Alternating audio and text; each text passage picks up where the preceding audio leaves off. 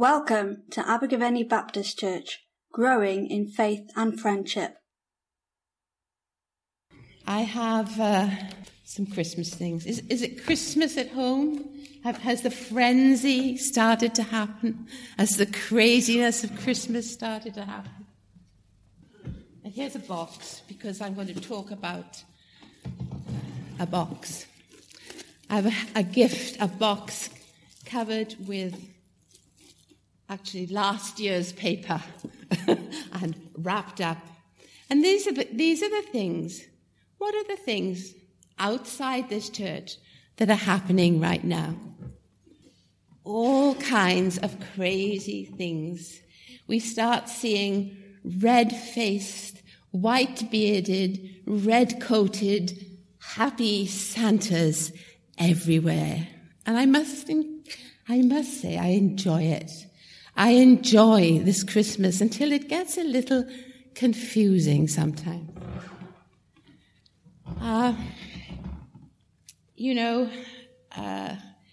Some of the most important things we do are sort of writing lists of what are we going to get this Christmas.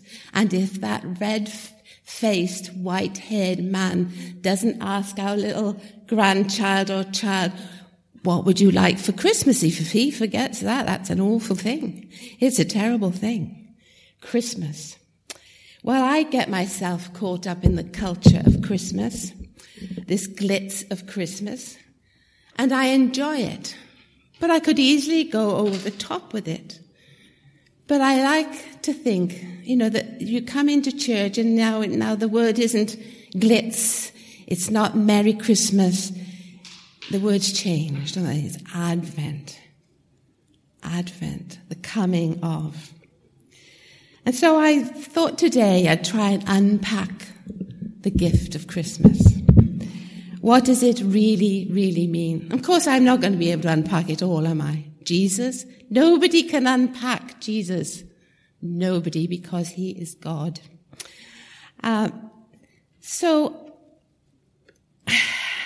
Where do I start?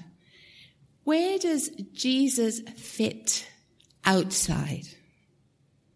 Where does he fit outside? Does he fit outside, or have we boxed him in for maybe a prayer around the Christmas table?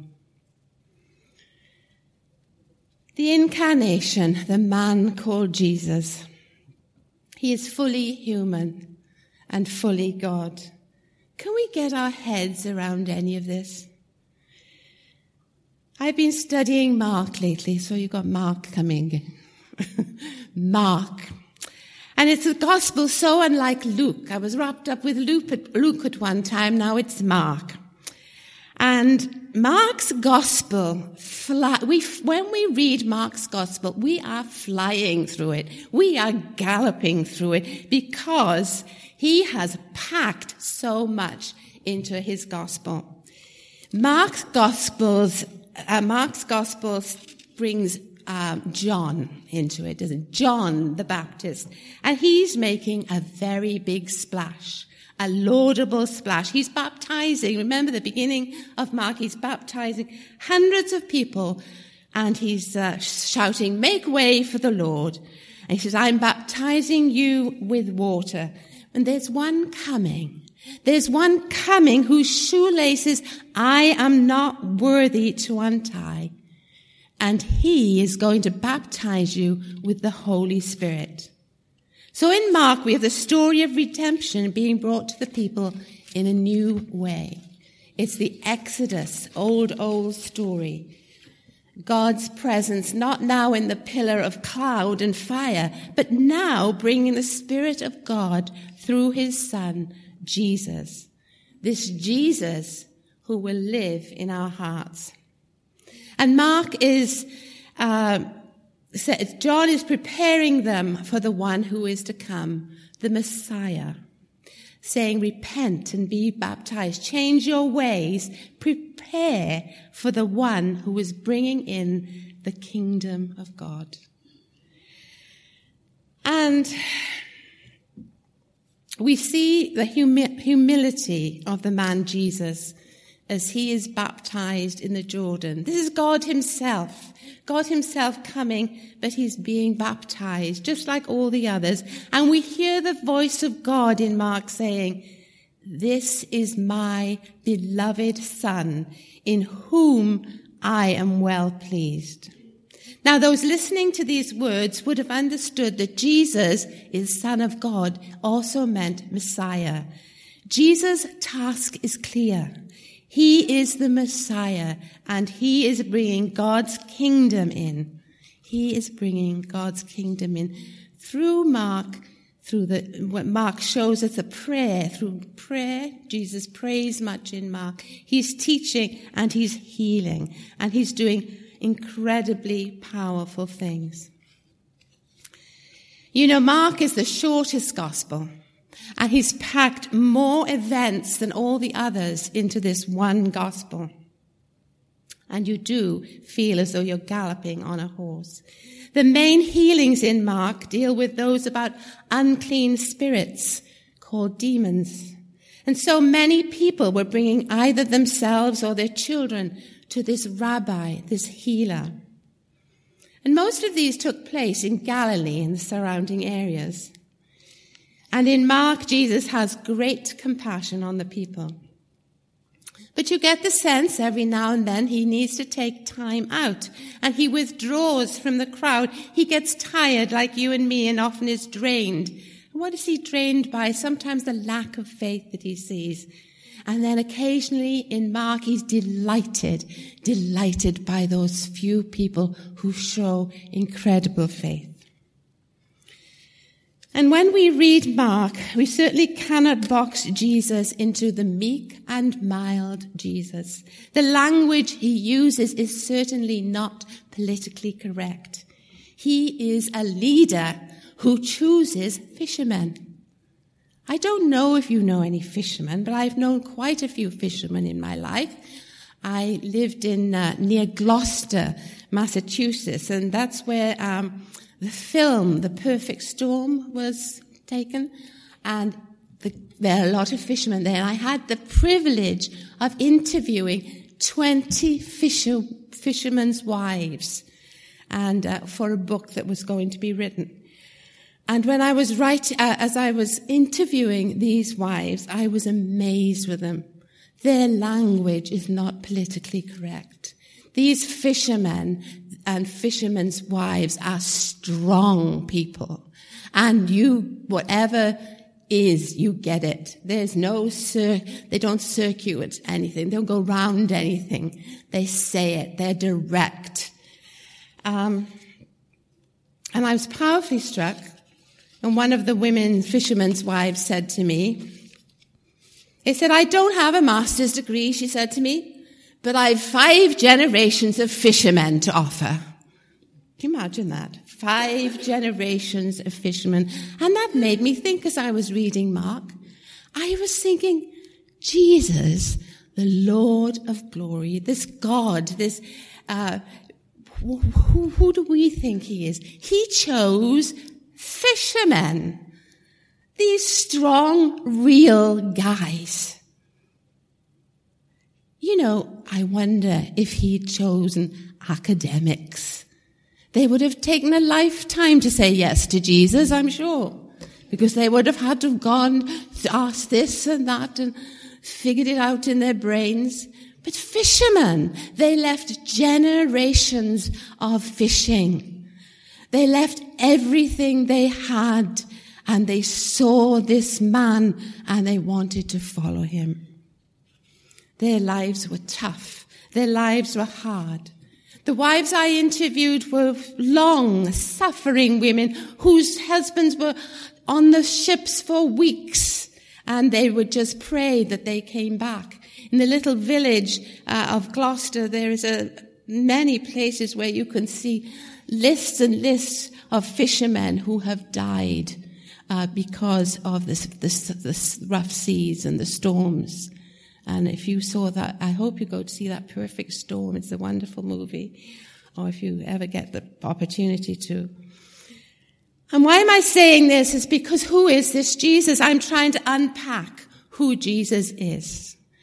And Jesus is and was on this earth a real man. And these women suffered and they survived through their faith. I'll tell you a few of the details because I think they're interesting. The church that they went to, there was Mary holding the boat. That was the church that they went to. And in their gardens, often you would see Mary under this kind of archway. And the archway was a bath sawn in half.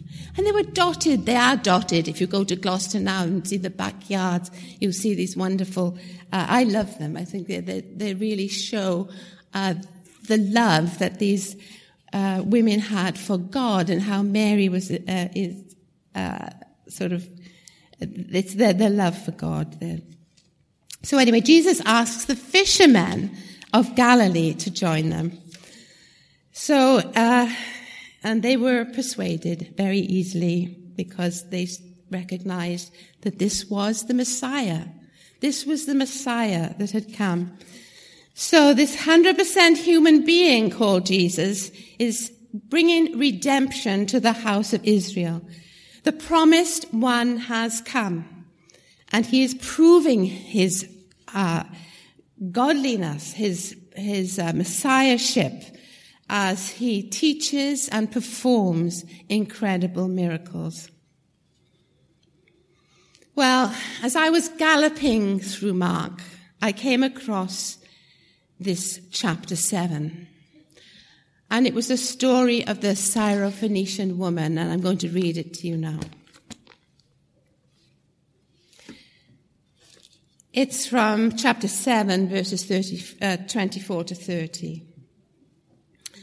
So Jesus left that place and went to the vicinity of Tyre.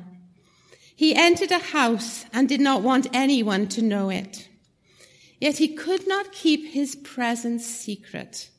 In fact, as soon as she heard about him, a woman whose little daughter was possessed by an evil spirit, she came and fell at his feet. The woman was a Greek, born in Syrian Phoenicia. She begged Jesus to drive the demon out of her daughter.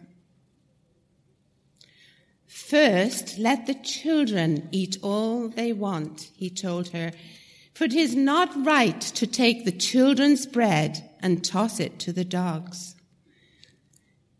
Yes, Lord, she replied, but even the dogs under the table eat the children's crumbs.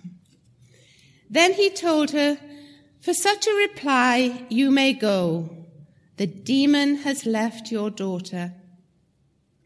She went home and found her child lying on the bed and the demon gone. Now, when I came across this chapter, it was very hard for me.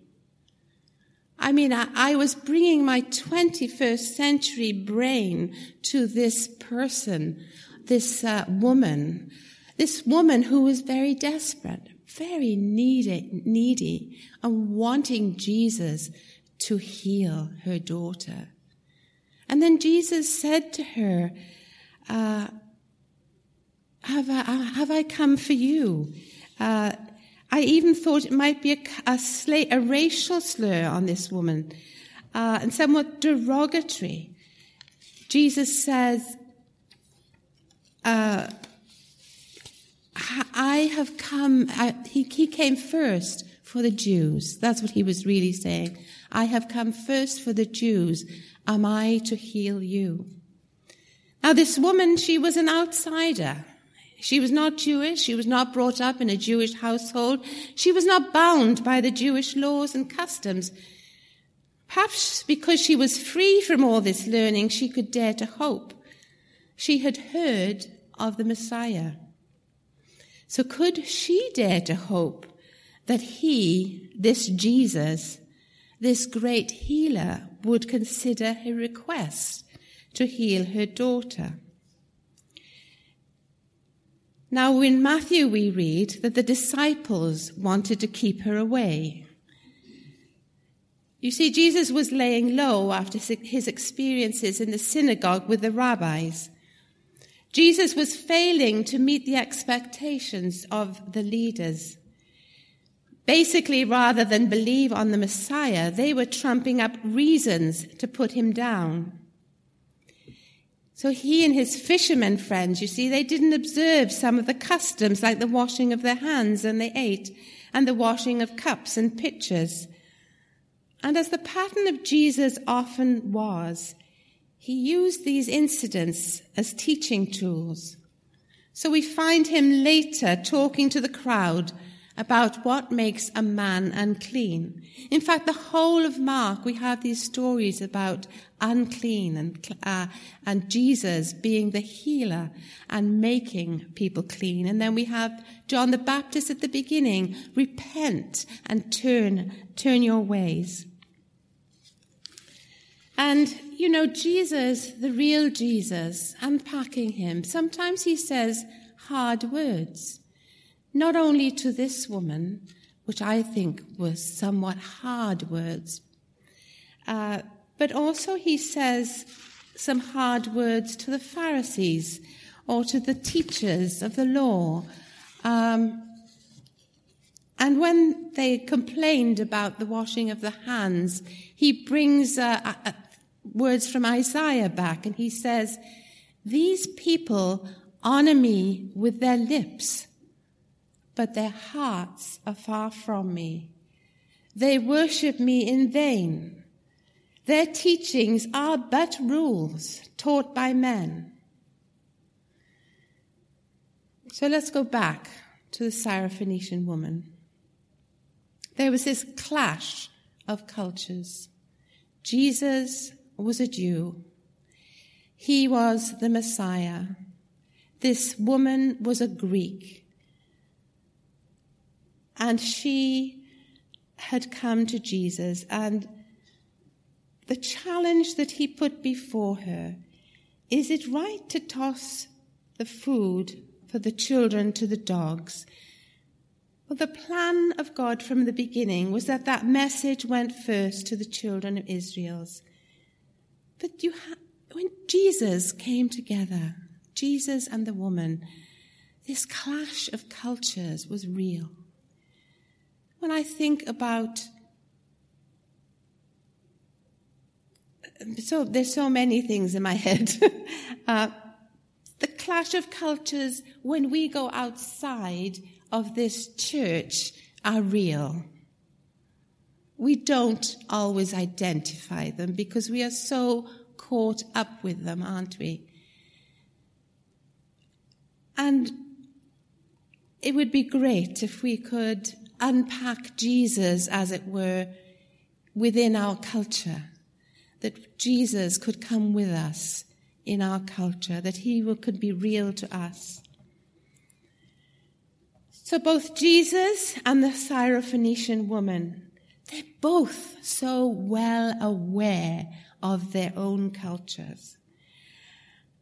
But as we can see from the outcome, Jesus heals her daughter. Neither of them are boxed in their culture. Jesus throws out the challenge, "Have I come for your people too?" And the woman is up to the challenge. She has the answer straight away. I love this story because she is a strong woman. I see her like one of these fishermen wives. She is ready to tell Jesus, "But surely, Lord, surely I can have what is come the crumbs from under the table." My 21st century sensibilities were pretty shocked at this conversation. And I must say I admire the woman here. She is not trapped. She is not trapped. She has faith that this person who she sees before her is Lord. In fact, it is the first time in Mark that anyone calls Jesus Lord, and she is the one who does it. Lord. She brings that to the table. So She's not trapped by Jesus' word because she, like Jesus, understands the accepted cultures, and both at this moment in time are living within their cultures, yet both can reach outside of their particular boxes. And we know that Jesus healed this woman. And in healing this woman, he's ushering the new kingdom in, isn't he? It is no longer just for the Jews. The gospel message is now for the Jews and the Gentiles, for all. Her reply is beyond amazing. And Jesus is amazed at her reply. Do you know, I would love that Jesus would be amazed at me. I would love that Jesus could be amazed at our things that we do, you know, and I'm thinking about Christmas, and, you know, we all love, you know, we can enjoy Christmas, but can we, are we boxing Jesus in, or can we bring him in our Christmas, bring him with us, and to break all the usual boundaries of Christmas that Christmas brings to us? Jesus, the man, the Son of God, the Jewish Messiah, has broken all boundaries. Yes, he has come for the house of Israel, but the plan is larger. It is for all people. The Syrophoenician, the outsider, came to Jesus. She was not fearful that he was not one of them. She saw that he was in a different culture, but she could see beyond her culture and find the Christ. And I pray that we will all find him in our Christmas that brings the difficulties, the Christmas that brings the laughter. I pray that we will continue to learn what the kingdom of God looks like in our homes. Isn't that the hardest place? To bring the kingdom of God into our homes and to break those things that bind us, those traditions that bind us, that we can sort of break out of our box, step out of our boxed-in culture of Christmas and find true freedom and true faith. I've written a poem, and I'm going to share this with you. It's a sort of a prayer, and it's called Not Gift Wrapped, Please. And it's a prayer that I hope that we can all pray somewhat for this Christmas. Teach me, Lord, to give the intangible gift, not boxed with bright red ribbons or covered with sparkling paper. Help me to offer a smile, a tear, a cry, a cheer, something meaningful this year. Let me not leave you wrapped in swaddling clothes or purple robes or covered in linen and spices, boxed, inert, shelved. Help me, Lord, to give you the intangible gift, a risen, powerful Lord, someone meaningful this year. I do pray that you all have a wonderful Christmas and that we can find the kingdom in our homes. Thank you for listening to our podcast. For more information about Abergavenny Baptist Church, please visit our website at abergavenny.baptist.co.uk.